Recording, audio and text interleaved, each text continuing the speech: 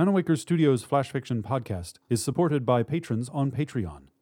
To find out more or to add your support for as little as $1 a month, visit patreon.com/Manawaker.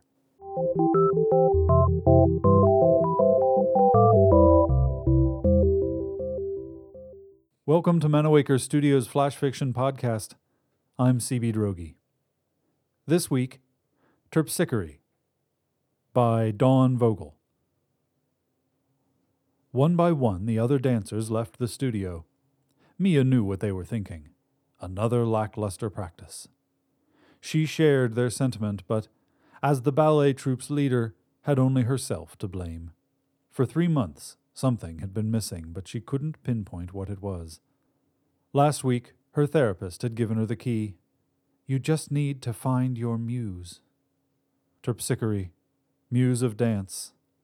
Mia had combed through her music collection and the internet looking for a hint of the muse, and now as she placed orange candles around the empty studio, their flames duplicated by the array of mirrors lining the walls, she began what was purported to be a centuries-old ritual for summoning Terpsichore. She had selected unconventional music, some Finnish operatic metal band her ex had loved, but the song was Terpsichore, and the rhythm worked. She'd considered translating the lyrics, but decided it didn't matter. She wasn't a singer, so the music would be her voice for the summoning. Candles lit, she located the song on her iPod and hit play. As the music began, she danced. Nothing spectacular, but perfect in form. Her movements became more graceful, the song suffusing her limbs with inspiration. But none of the troupe would dance to a piece, with Cookie Monster vocals accompanying the operatic female singer. When the instrumental section began, Mia spoke as she danced. Terpsichore, come. I beseech you to grant me a fraction of your inspiration. I offer myself to you. Fill me with your light. The words flowed from Mia's tongue in a way they had not when she had practiced them. But nothing felt different as the song neared its end and her movements became leaden. Mia shook her head as she struck her final pose, her back to the mirrors. She glanced over her shoulder and jumped when she saw another woman standing to her right, watching her. Mia whipped her head back around. No one else stood in the studio.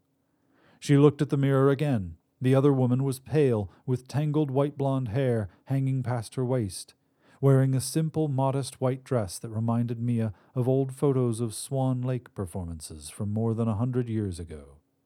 The lowest inches of the dress were mottled with black and green. "What the?" Mia asked, backing away from the woman in the mirror. "You wished to summon Terpsichore, did you not?" The woman's voice had an unusual burbling quality.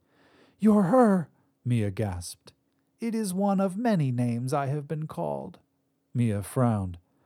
"That's not entirely a yes." "It's not a no either," Terpsichore said. "You want inspiration for your dancing. I can provide that." A gnawing in Mia's gut damped down her excitement. "What's the catch?" "Catch?" Terpsichore asked. "I've seen enough movies to know when a mysterious woman offers you things, it's never what it seems. There's always something they're not telling you." "Ah, well, you will have to come to me for a time, but time passes differently here. You will not be missed." Mia's throat grew tight at Terpsichore's words. Tears threatened to spill from her eyes. The muse was right. No family, no girlfriend, and few close friends. It still sounded too good to be true, but Mia wasn't sure that mattered. If she were gone for a month, only the troupe would notice, but they wouldn't care. And if she came back with the inspiration she sought, all the better. "What must I do?" Mia's voice was flat now. "Douse the candles, but bring the last near to the mirror and place your hand on mine as you blow it out." Mia moved through the studio space, doing as she had been instructed. She considered leaving a note, but didn't know what to say. Grabbing her iPod and tucking it into her waistband, she carried the last candle to the wall of mirrors and held her hand up to the mirror. Terpsichore matched her movements. The scent of brackish water overpowered the melting wax as she blew out the last candle. Frigid water chilled Mia's legs all the way to her knees, soaking the hem of her skirt.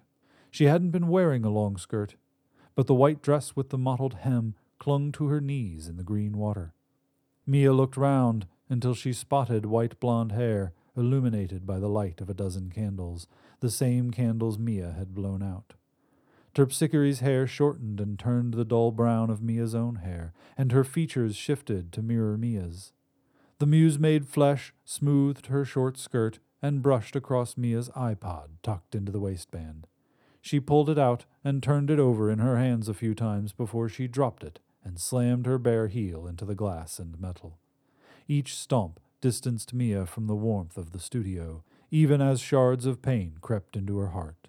When Terpsichore spoke, it was with Mia's voice. "You'll be famous, Mia. That's what you always wanted, isn't it?" Mia wanted to scream, to beg Terpsichore to let her out of the cold water, but a faint, wordless keening was all that escaped her mouth. Bubbles formed in her throat, turning the keening into Terpsichore's strange, burbling voice. Terpsichore shrugged. "I'll let you watch it all, Mia, darling. You'll always be with me." Terpsichore raised her hand and snapped. The candles all went out, leaving Mia in cold, wet darkness on the wrong side of the mirror. This has been Terpsichore, written by Dawn Vogel, and originally published at EGM Shorts. For more information about Manawaker Studios' other projects, including books and games, visit manawaker.com, which is also where you should go to learn more about the authors featured on this podcast or to get details about submitting a story. The Flash Fiction Podcast theme song is by Kevin MacLeod. Manawaker Studios' director of DICE is Ben Baston. I'm CB Droege. You can follow me on Twitter and Facebook at CBDROEGE. Thanks for listening.